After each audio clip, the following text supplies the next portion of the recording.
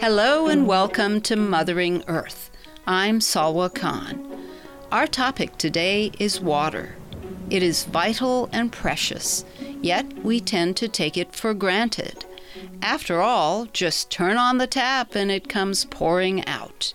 It does now, but unless we recognize and deal with the drought and the significant population growth in Texas and in the Hill Country, our taps may one day be running dry. The good news is that there are things each of us can do to conserve water, and today we'll have a chance to learn what the problems are and what you can do to help. We'll hear from Dr. Andy Sansom at Texas State University, who has spent his life working on issues related to conservation of precious natural resources, including water. I'm here today with Dr. Andrew Sansom, who is Executive Director of the Meadows Center for Water and the Environment at Texas State University.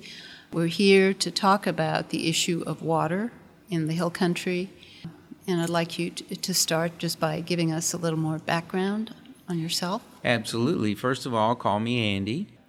I've been associated one way or another with water for as long as I can remember.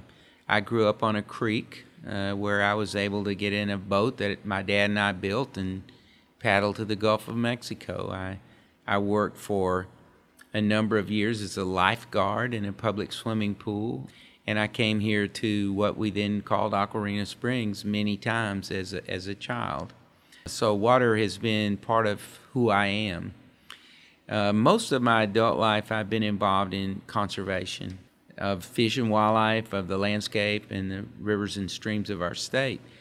And the one thing that you can't miss about that is that everything is tied back to water in some way. Water is essential for all of life. I worked for a number of years for the Nature Conservancy, and then I worked, before I came to Texas State University, for Texas Parks and Wildlife. And almost every issue, whether it was recreation, whether it was protection of the landscape, fisheries, wildlife, always somehow or another led me back to water. And so I came here to work here at Spring Lake in 2002 because my years at Parks and Wildlife convinced me that water would be the most critical natural resource facing the next generation of Texans, and that has proven to have been true.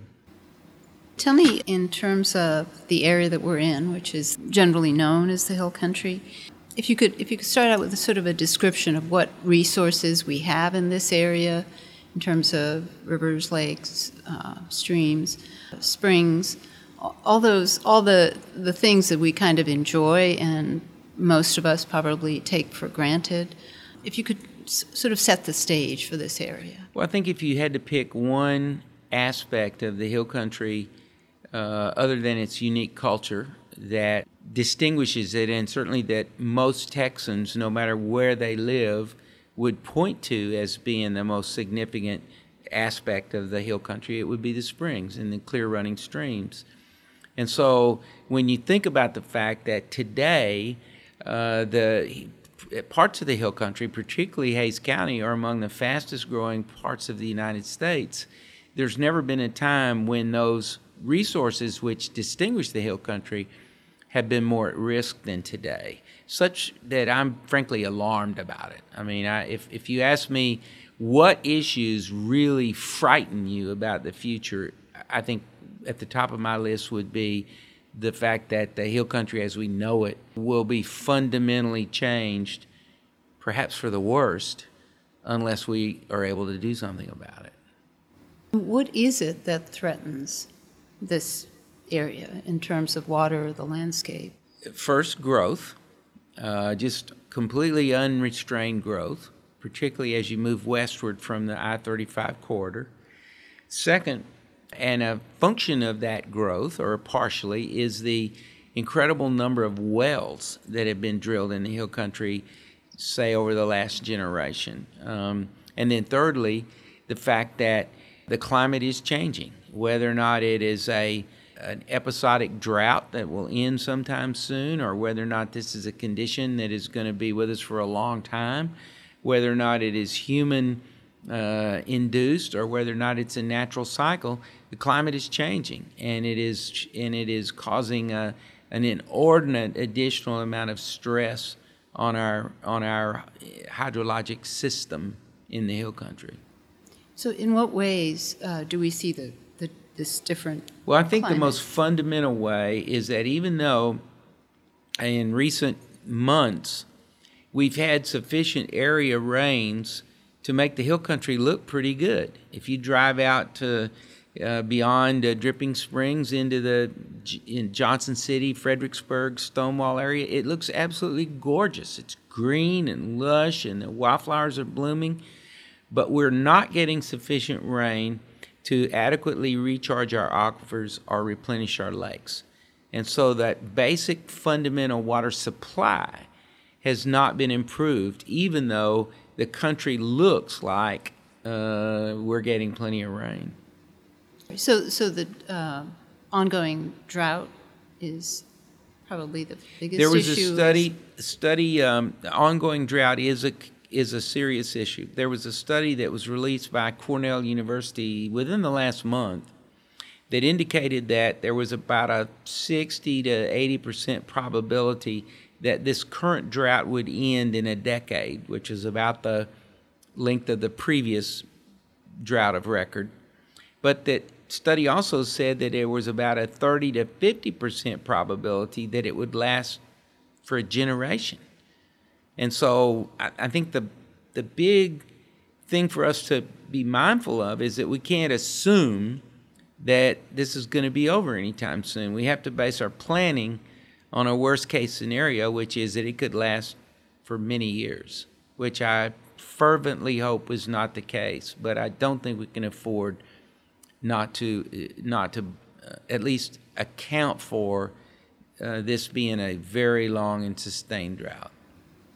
Are there other factors related to climate that are also involved in this issue?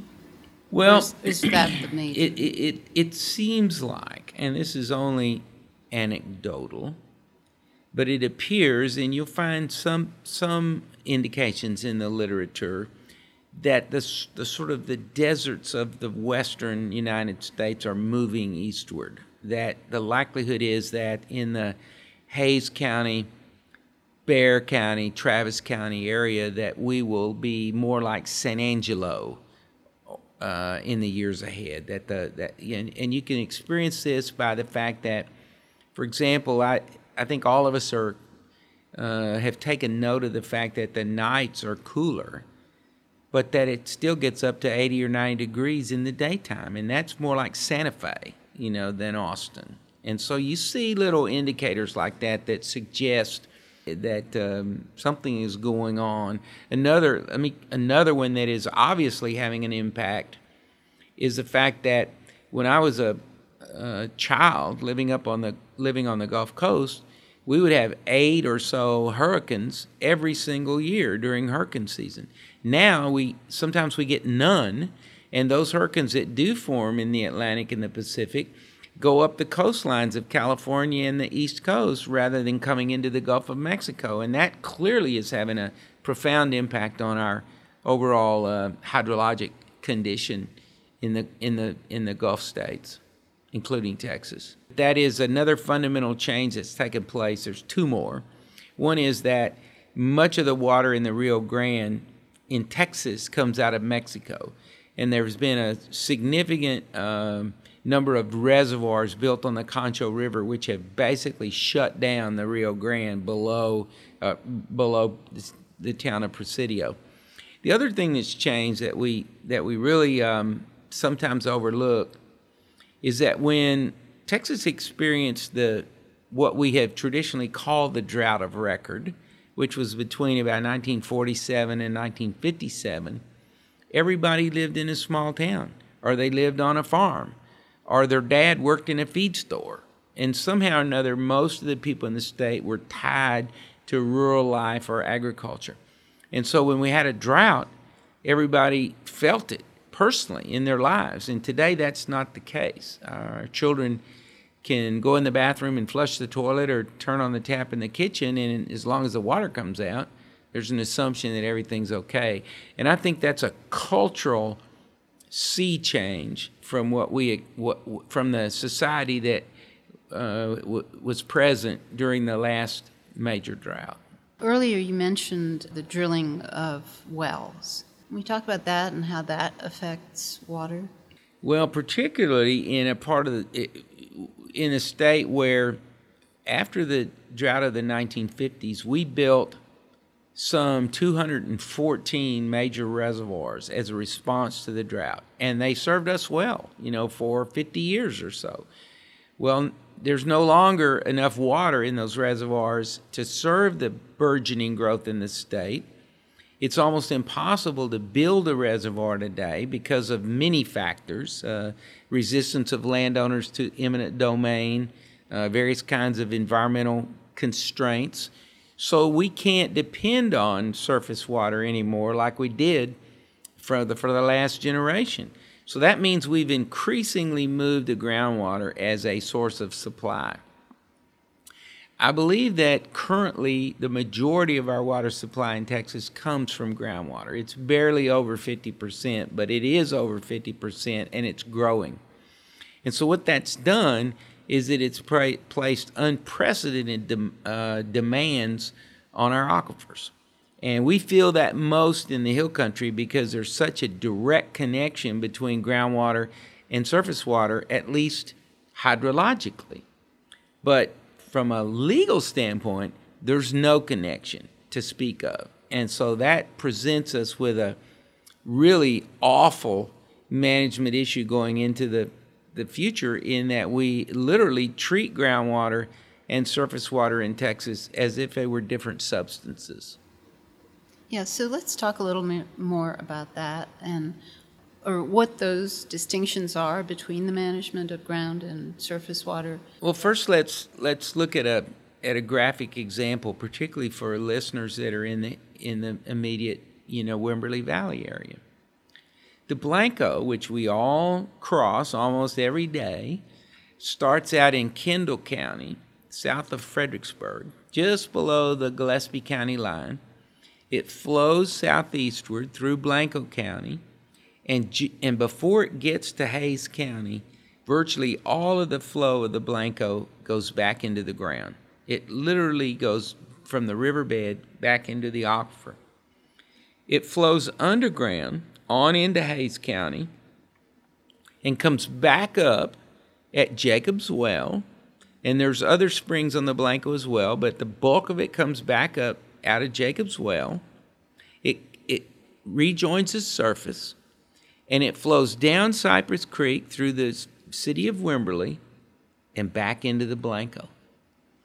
If you tried to get a permit to get any significant amount of water out of the Blanco, it would be denied because it's already been overcommitted.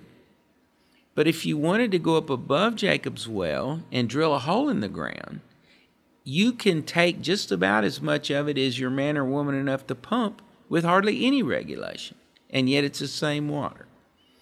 We have a surface water allocation system that has its origins when we were a colony of Spain, and that is the governance in Texas with respect to surface water has always been based on the premise that it belongs to the public, and therefore the public authorities, whether they be the Crown of Spain, the government of Mexico, the Republic of Texas, or the state, has then allocated its use by permit to citizens.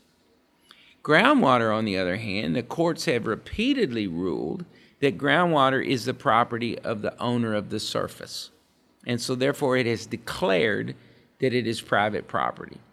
So we're now in a situation where the state has told two different parties that the same water belongs to them. And for me, that is the most unsustainable aspect of our water policy is the fact that the only thing that's going to bring us through this, I think, is a lot of major and expensive litigation. as interests downstream, let's say down the Guadalupe in Seguin or Victoria, end up suing landowners in the hill country because they have both been given title by the state to the same water. Have we seen any evidence of that yet? We're seeing some indication of that kind of dispute over in the Colorado Basin because there are so many efforts underway to move groundwater out of the Colorado Basin and over this way. And so interests downstream in Columbus and LaGrange and that area have begun to become alarmed that the groundwater withdrawals above them will affect the flow of the river. So I think that's where you'll see it first. I know that there were stories some time ago, I'm not sure exactly when, about people's home wells running dry. And I know I've heard stories, not in this area, but of counties and cities where literally they don't have water, availability coming out of their taps anymore. Is that something we can look forward to? Or I don't think there's any question about it. I have not talked to a landowner in the last couple of years that has been on their land, let's say between Wimberley and Comfort, Fredericksburg, that area, that has not experienced the need to very, very costly deepen their wells because they have continually had to go deeper and deeper and deeper. And that's a real hardship on a residence. I mean, I looked at drilling a well in the Stonewall area this year, and it runs about $20 a foot to drill. So if you've got to drop your well 200 feet, just to get water, multiply that times $20, and it's not cheap. I know of a landowner in the Comfort area that whose family has lived on the same piece of land for like 5 generations, and they never had to deepen their well at all until about 10 years ago, and since then they've had to do it like 3 times because of the declining groundwater. And of course, in the immediate Hays County area, we saw in 2011 a lot of residential wells completely stopped functioning at all, and rather than pay the expense of going deeper, people just began to import water in trucks. One of my indicators is driving along the road from Blanco to Wimberley and seeing the increasing number of signs pop up that advertise that they will truck in water to your home. And 25 or so years ago, that would have just been inconceivable that you would have had to have a truck deliver your household water, much less build a reservoir in your garage or somewhere to hold it. But there's more and more of that taking place. If we can kind of turn to trying to figure out what the average person can do in order to prevent this kind of situation from happening, are there things that cities, for one thing, are doing to conserve, to build alternate sources of water, rainwater collection, all these different possible, helpful, maybe not solutions, but things that might help? Well, the majority of water is used for irrigation, whether it's agricultural irrigation for the planting of rice or growing hay or watering a St. Augustine lawn. And frankly, much of that does not seem to me to be long-term as sustainable. I hate to think of the fact that we would be that at some point in time we might not have a rice industry in Texas, but frankly, it seems like that it's very difficult to justify a practice where you put hundreds of acre feet of water to flood a field. It's just very inefficient.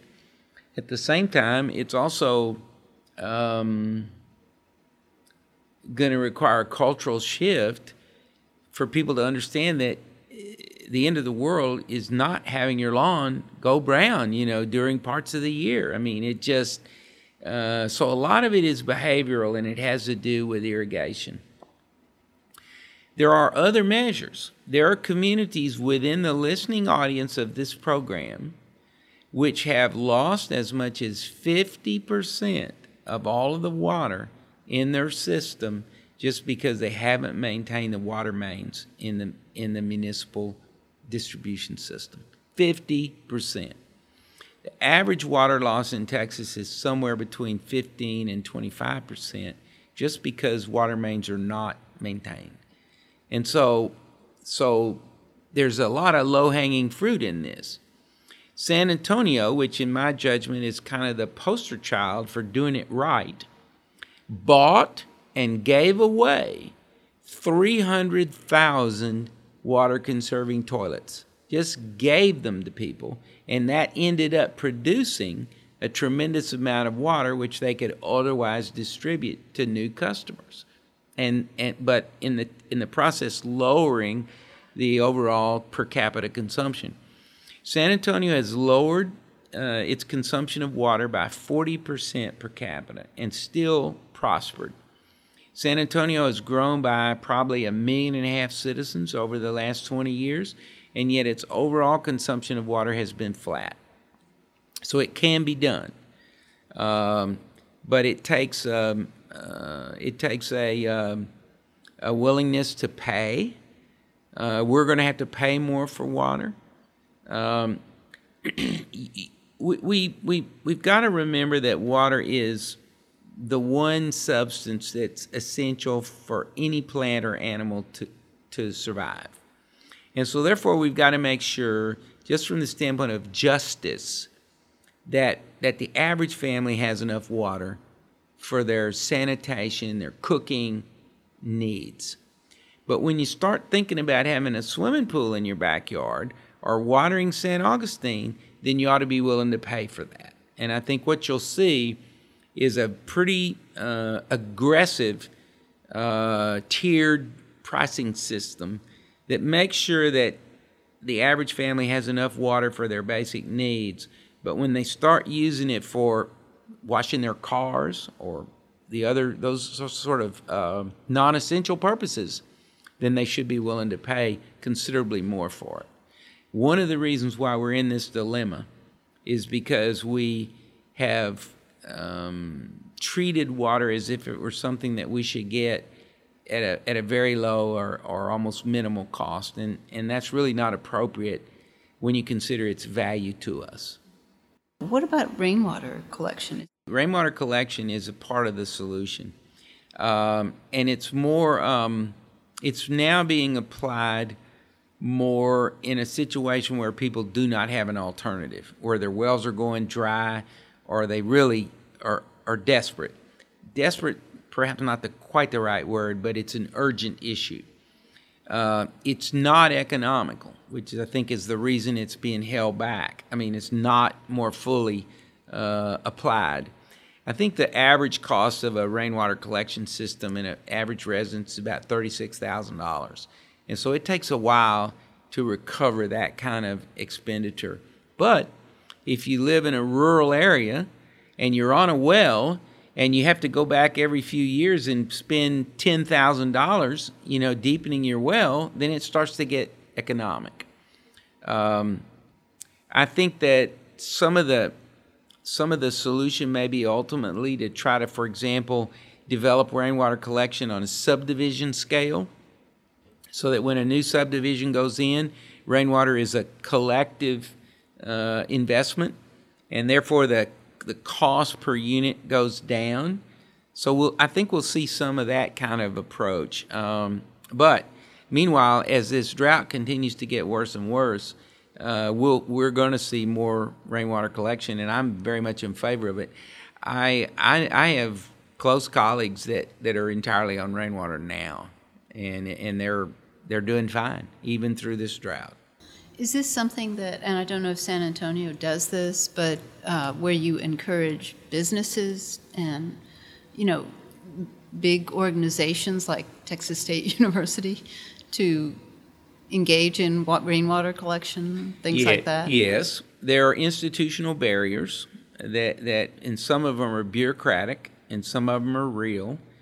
One concern traditionally within municipal water systems has been contamination, because rainwater collects bacteria and other substances on the way down. And so there's been a reluctance among municipal water providers to mingle rainwater with a municipal water system. And that's a legitimate issue, but it's one that can be overcome. The others are largely bureaucratic.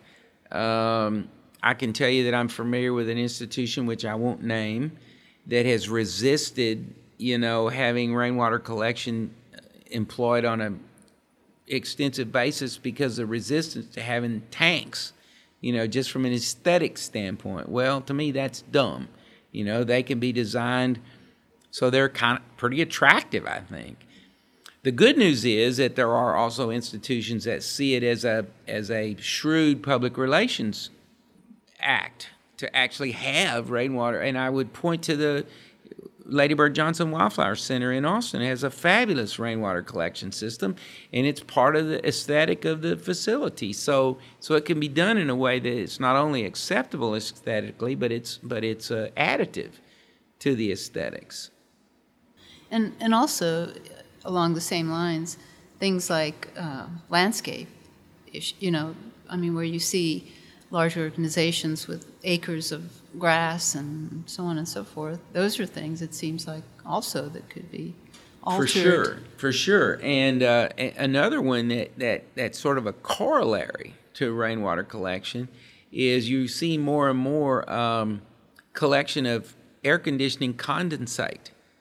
When you consider an air conditioner, whether it's a residential one or a big building, it produces a tremendous amount of condensation. Well, you see more and more that's being captured and then particularly used for landscape irrigation and those kind of things. We have some condensate collection systems in place here on the Texas State campus where none of that condensate is allowed to evaporate. It goes back into the collection system and then is distributed on the campus for irrigation. Anything else I should be asking you about? You asked me what the average person could do. Yeah, let's and there's a couple of other things that come to mind. Okay. No matter what people do each day, whether or not we're lawyers or teachers or accountants or, what it is we do in our daily lives, almost everyone can find an opportunity during the course of the year to introduce a child to water in some way, to take them to Jacob's Well or Blue Hole, or introduce them to that kind of natural resource, which first and foremost is a source of inspiration to them, as it was for me. Now that you know more, please take every opportunity you have to conserve water. Let that lawn go brown. Take short showers. Turn off the water while washing dishes or brushing teeth. Every little thing helps. Consider rainwater collection, at least for the garden. And talk to young people, to your children, about the importance of appreciating and conserving water. That's all for Mothering Earth. I'm Salwa Khan.